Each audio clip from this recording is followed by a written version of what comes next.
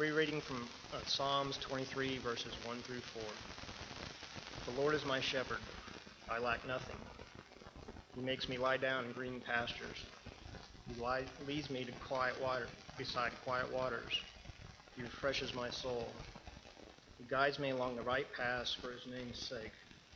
Even though I walk through the darkest valley, I shall fear no evil. For you are with me. Your rod and your staff, they comfort me. Morning, church. Open your Bibles to John chapter 10, please. All right. What do you say we kick things off with a little video game? Or actually at least a little visual game. You and I may not share much in common, but I guarantee you, if you like to find something that doesn't fit type of games, you're going to love this. Here we go. Now, that one's a pretty easy one. As a matter of fact, research has shown that most Aggies can figure out which one that one is not like the other. This one's a little bit more difficult. Can you spot the one that's not like the other? Well, only the smartest Aggies actually can do that. As a matter of fact, that's a picture of the graduating class this year for A&M. Now, this next one it's impossible. Research has shown it's absolutely impossible for Aggies, but you look and see if you can find the one that's not like any other. You see him? What is he? Oh, he's a dog. You guys didn't go to A&M. Good job. All right. You can take that one off, guys. We've seen in our study of the Gospel of John that John's not like any other. Not this particular eyewitness account of Jesus' life. The other three are pretty similar. As a matter of fact, scholars lump them together as the synoptic gospels, as they're called, Matthew, Mark, and Luke. And they pretty much tell the same stories. They pretty much cover the same time frame. But John is like the old Sesame Street song. One of these is not like the other. The Gospel of John contains different images, different stories, and is actually even set in a different time frame. But in what is known as the odd gospel, I'd like to share this morning the oddest statement in, I think, the oddest gospel. It's found actually in John chapter 19. I know you're there in John 10, but if you can put your marker there or flip over to John 19, you're welcome to do that. When I say odd, I don't mean just different. I mean astonishing. I mean shocking. Here it is, hours before Jesus is crucified, and Pilate says to the people, "Here's your king." And the people shouted, "Take him away. Take him away." No, crucify him is what they shouted. And Pilate asks, "Shall I crucify?" And he says the word again, "Your king?" Now note the response of the religious leaders. I've got it highlighted for you there. The chief priest responded, "We have no king except Caesar."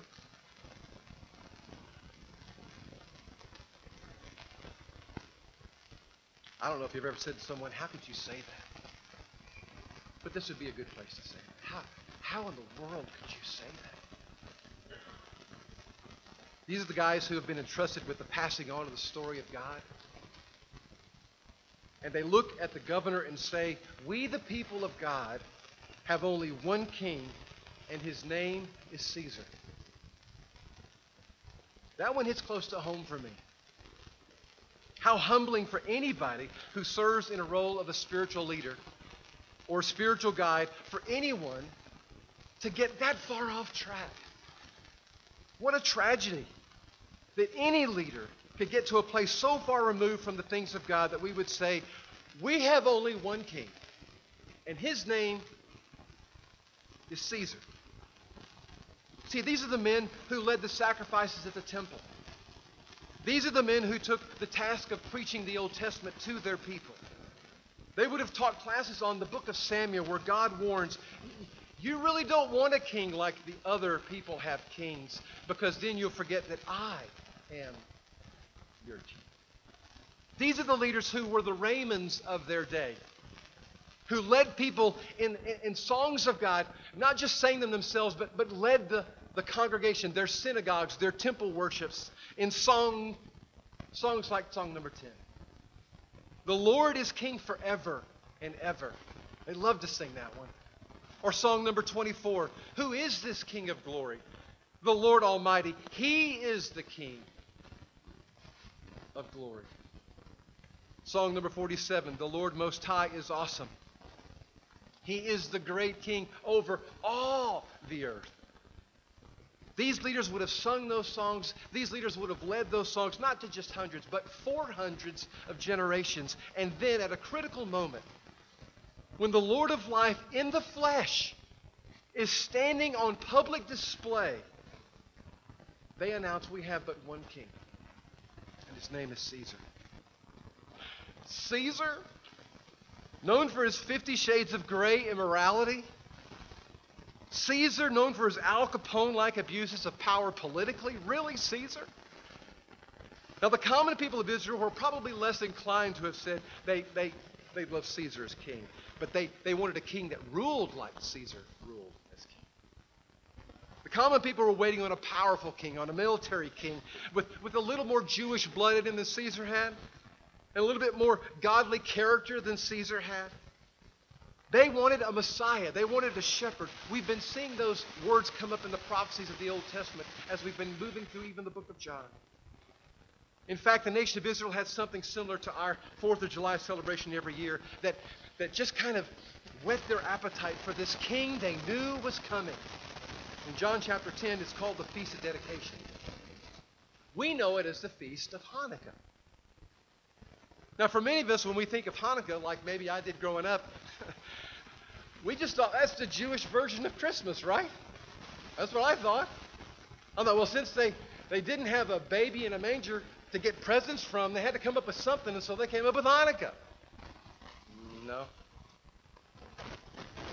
When an Orthodox Jew thinks of Hanukkah, they think of Matthias, the hammer. The Jewish priest who became a hero in the eyes of the Jewish nation. See, history says after Alexander the Great died, the southern kingdom of Egypt, to the southern part of Israel, and the northern king of Syria, the northern part of Israel, played ping pong with Israel back and forth. Egypt would be their lord and king for a while, then Syria, then Egypt, then Syria, then Egypt. But at a time when Syrian rule was the rule of the day, a madman by the name of Antiochus IV went into the temple and in the name of Zeus erected an altar and sacrificed a pig in that temple. And that's when Matthias goes all Popeye and says, I can't stand no more. And he and his sons well up. One of those sons, Judas, who's also nicknamed Maccabee, the hammer, they absolutely run those people right out of the temple and say enough.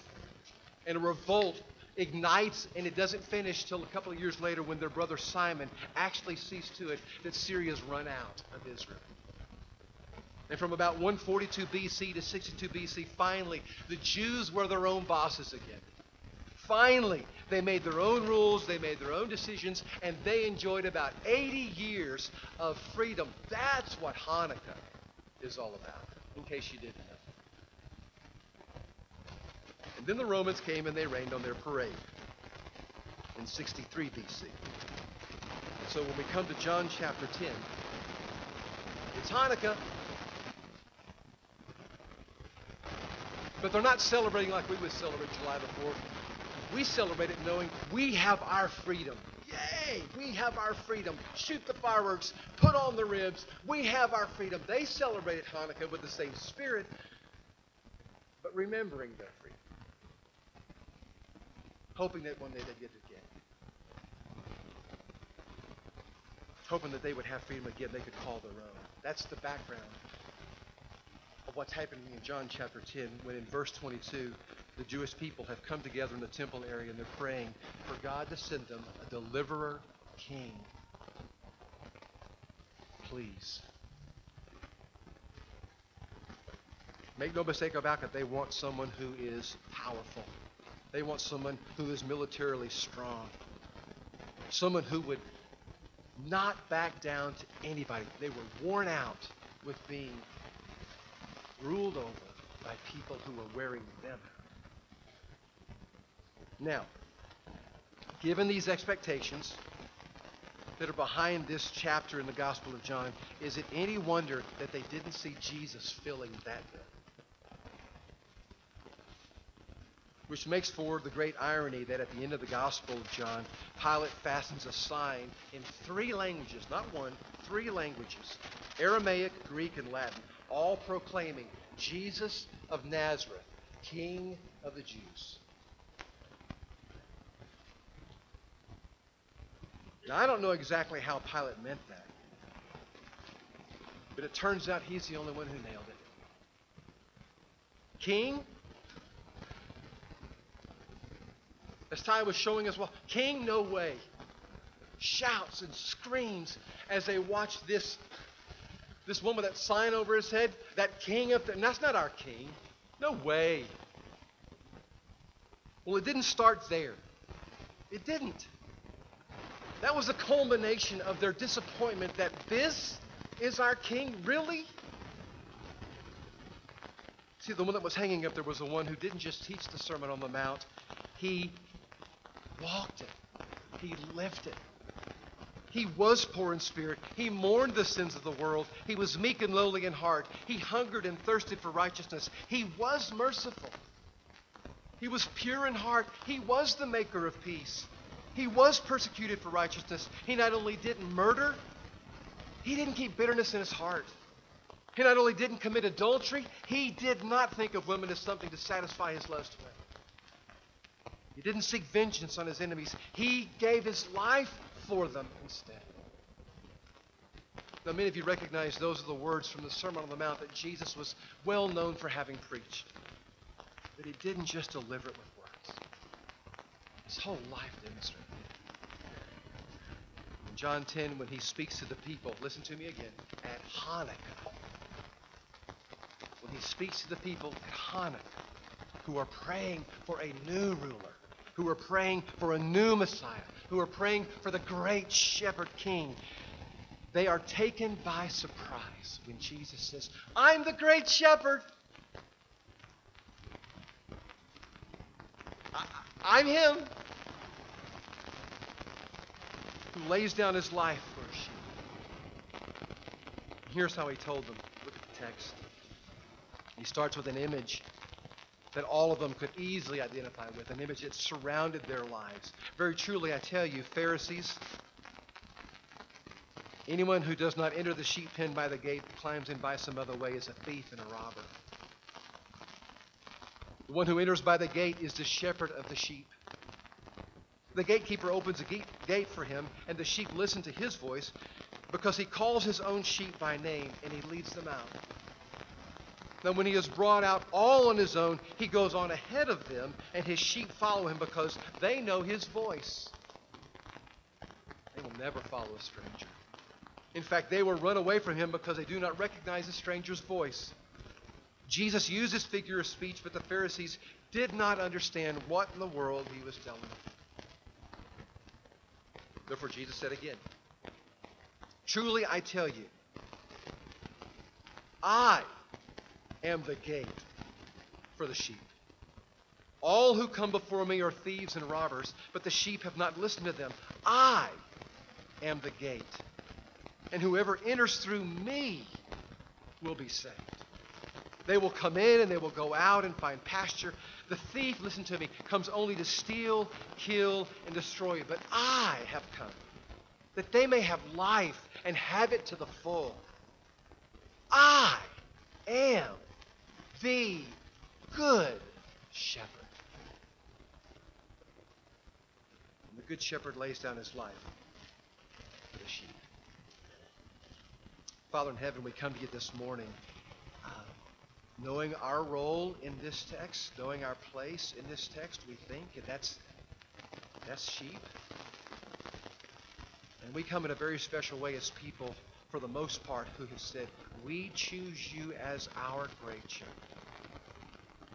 We choose you as our Messiah. We choose you as our King. But we're quick to say that,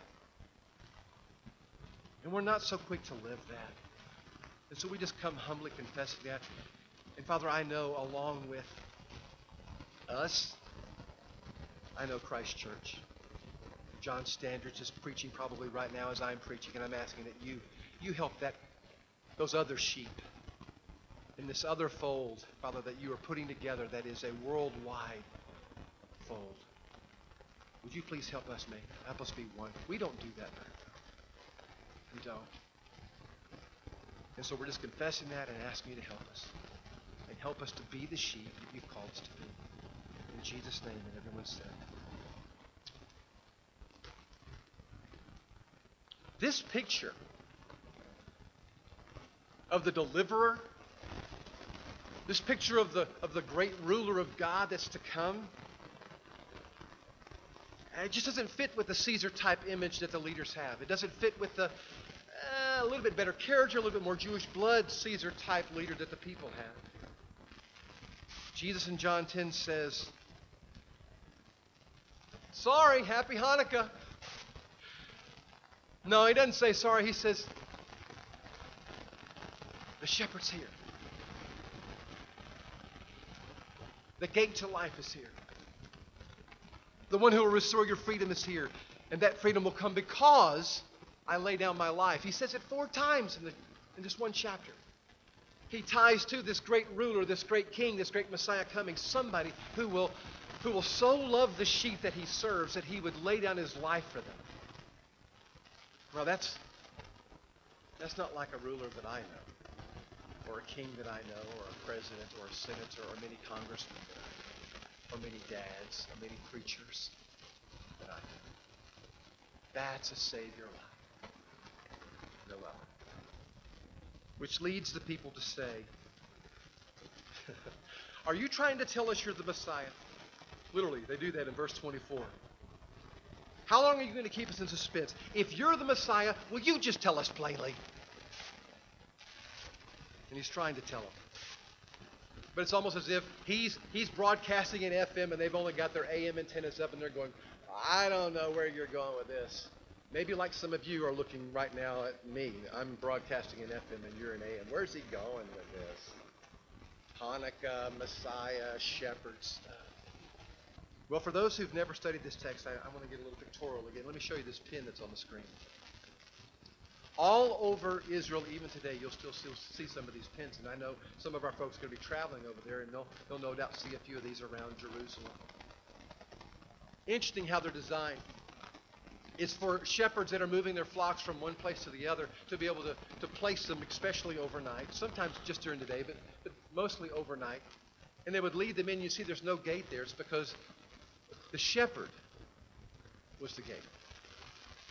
Not a piece of wood, not a piece of iron, but the shepherd was the gate. And so he would lay himself down, as in the picture here, and he would be the one who would stand between the sheep and predators and the sheep and robbers and thieves. You could not be a pansy and be a shepherd. All right? And that little thing that's laying across his lap there, that little crook stick that we always associate with shepherd gear, that's not just something that goes with their wardrobe, all right? That's a tool for fighting. Yes, it could help save a life of a sheep, maybe drag one out of a river that had gotten swept away while they were drinking in too much of a moving water. But it was also a tool that you didn't want to get in the way of if a shepherd had to use it on you. Jesus is saying, I am the great shepherd who protects the sheep, who takes them out to the pastures, who leads them beside still waters, and I know them all by name. I love this.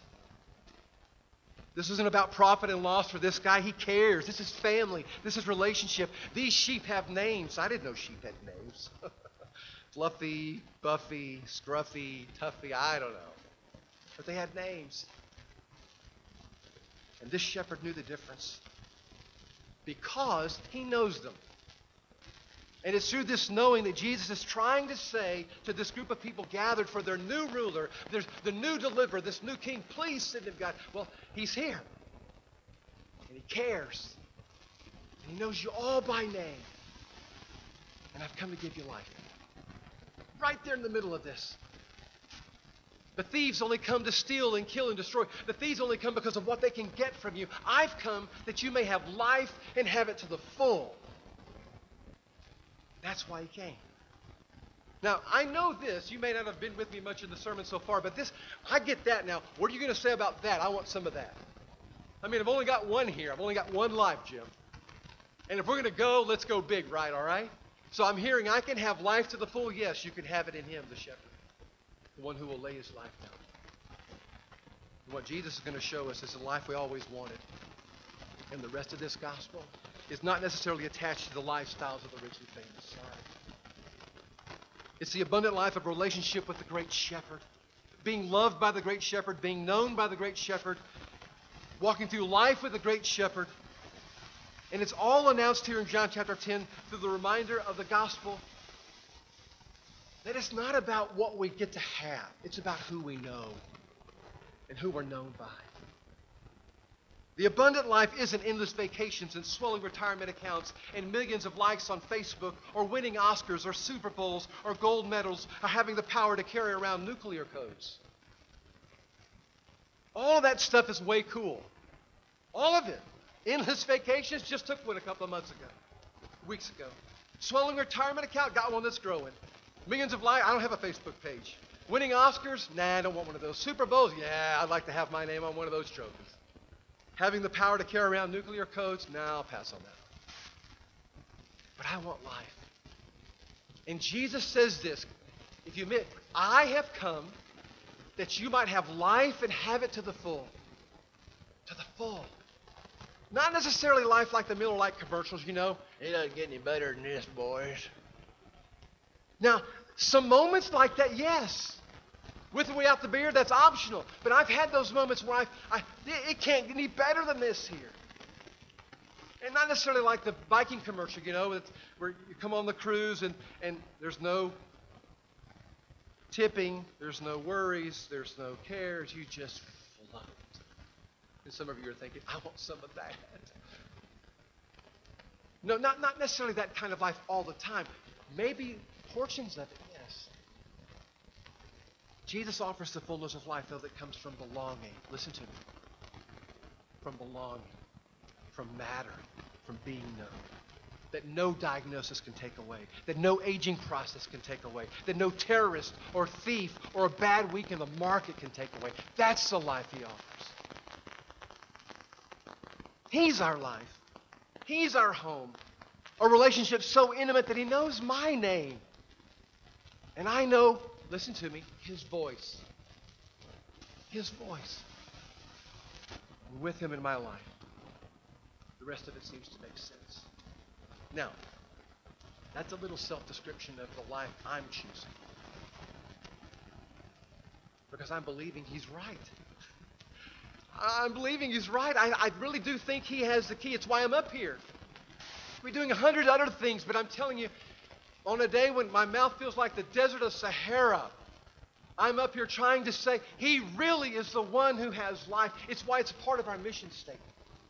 Yes, we want to lead ordinary people into an extraordinary relationship with Jesus, and we believe the Bible has taught us by loving God and loving our neighbors, but also, and here's where this comes in, right in the middle of John 10, Jesus says, so that they can have life and live it to the full. And we believe as a leadership team that if you will live this life with us, it will be attractive. It will be like a magnet to people. Not everybody. But they will sit up and take notice. I'm not getting some of that, but I'd like to.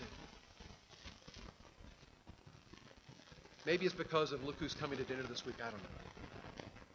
But my thoughts of life being lived to the full are marked by a guy, I just can't get him out of my mind, Joe Smersnick. You're looking at him and going, how could you not get that out of your mind?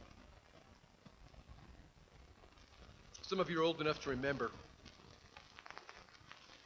the story of Joe. He became a national symbol of loneliness and emptiness in 1977. He was a farmer in northern Minnesota. He was a carpenter. He's an antique dealer, remodeler of old homes. He and his wife had divorced. He'd become estranged from his kids. He'd been alone for 20 years until one holiday, a Christmas, Joe bought a classified ad in the local newspaper. The Headlight Herald newspaper in Tracy, Minnesota, to be specific. And here's what the ad said. Wanted.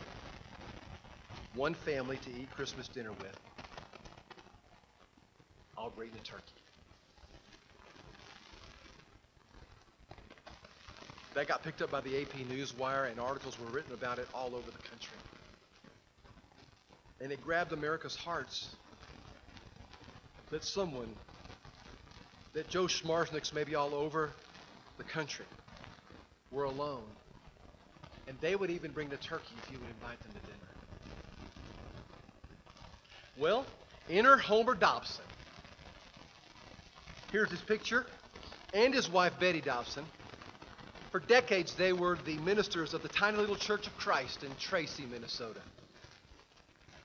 He and Betty answered that ad, and it's amazing to me, and all the Googling that I did about this story, that no one mentions them answering the ad. All they talked about was Joe's lonely place in life. Didn't tell of the couple who rose to the occasion to answer. And I understand, because the angle of Joe's loneliness was what most writers were interested in. It grabs people's hearts.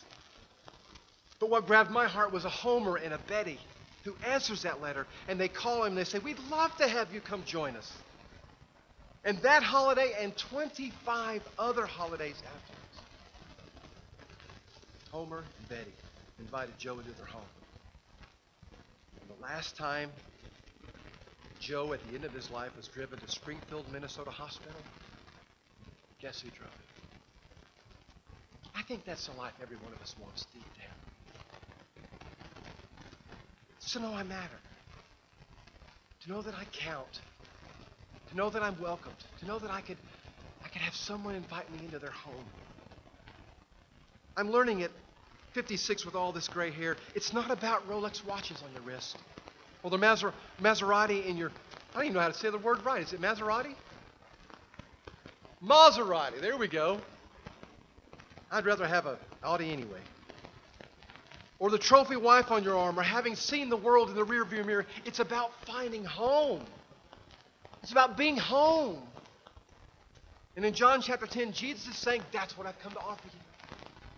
A place to call home, and it's in me. It's in me. You don't even have to bring the turkey. The main course has been provided.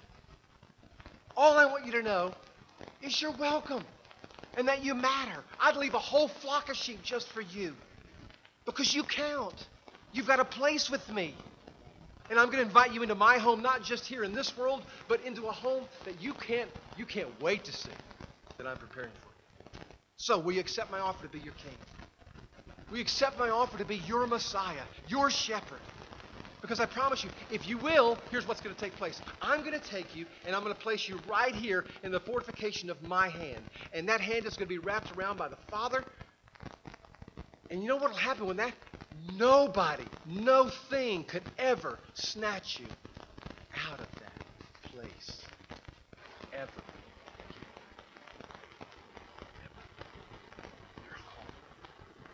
Here's what the scripture says. My sheep listen to my voice, and I know them, and they follow me. And I give them eternal life, and they shall never perish. And nobody is snatching them out of my hand. My Father who's given them to me is greater than all, and nobody can snatch them out of my Father's hand. And I and the Father are one. My favorite verses in all of Scripture, because I love the protection, and I love the closeness, and I love the choice, and I love all the good stuff of life is right there in that passage. Really, I belong like to you forever. Amen. Friend, he makes no secret about it. And he's just longing for you to give him the time of day enough to be able to hear, this is how much I love you, that I would lay down my life for him. Jimmy, how do you know?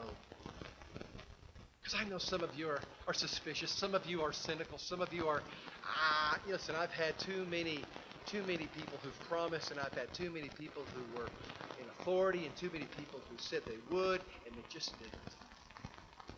I get that. How many of them have died for you?